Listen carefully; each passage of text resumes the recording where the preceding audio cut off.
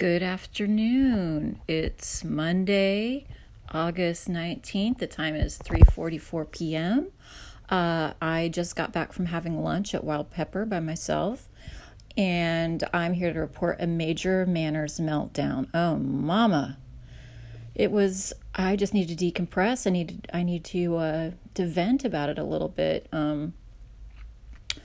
I got there around 2:25 p.m. and I was sat by the waitress, and these awful guys, they're all wearing these like thin poly cotton t-shirts that were kind of like men's fashion t-shirts, and whatever, they're just trying to cover their nakedness, and I'm glad they were at least wearing clothes. Because then they just proceeded to be really fucking rude. They were just ordering the waitress and the other waiter around like they were the only people at the table.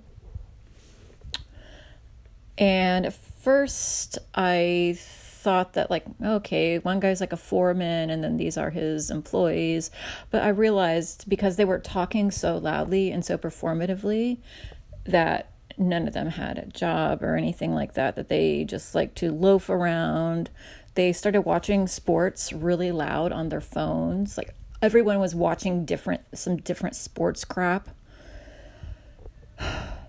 And they were just slurping their drinks. I mean, it was like constantly. And I just felt hemmed in. And then one of them decided to start staring at me lasciviously. So I couldn't even look around.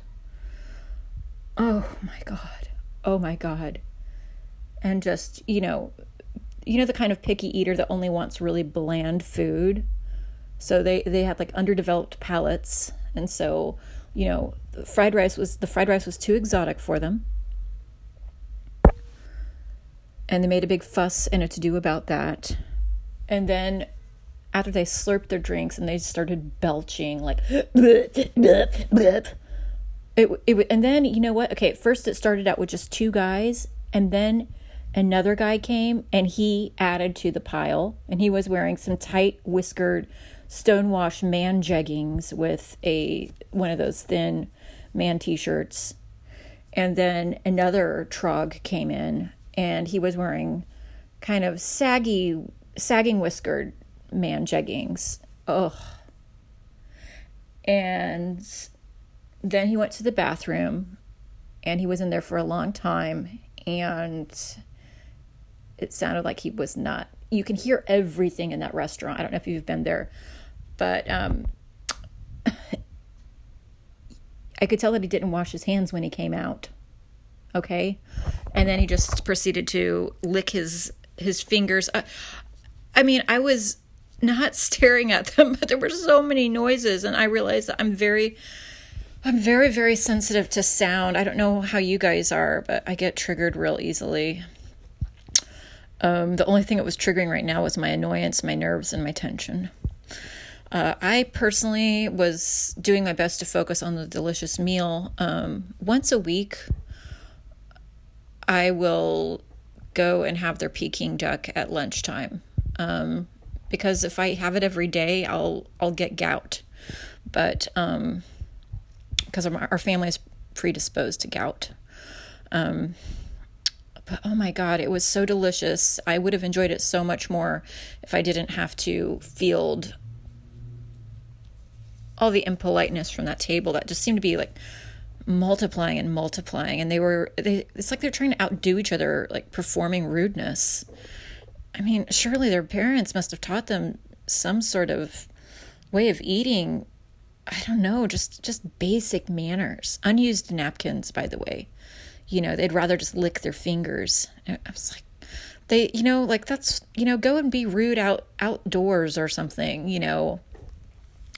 And then behind me, these two ladies, they had their cell phones out, which fine, but they had one of those really loud, each one had a different loud musical ring. It was like, and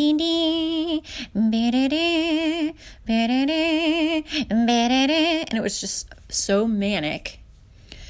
And so behind me, this woman was answered her phone finally. She was like waiting for like the sixth, chord progression, and then she was just talking.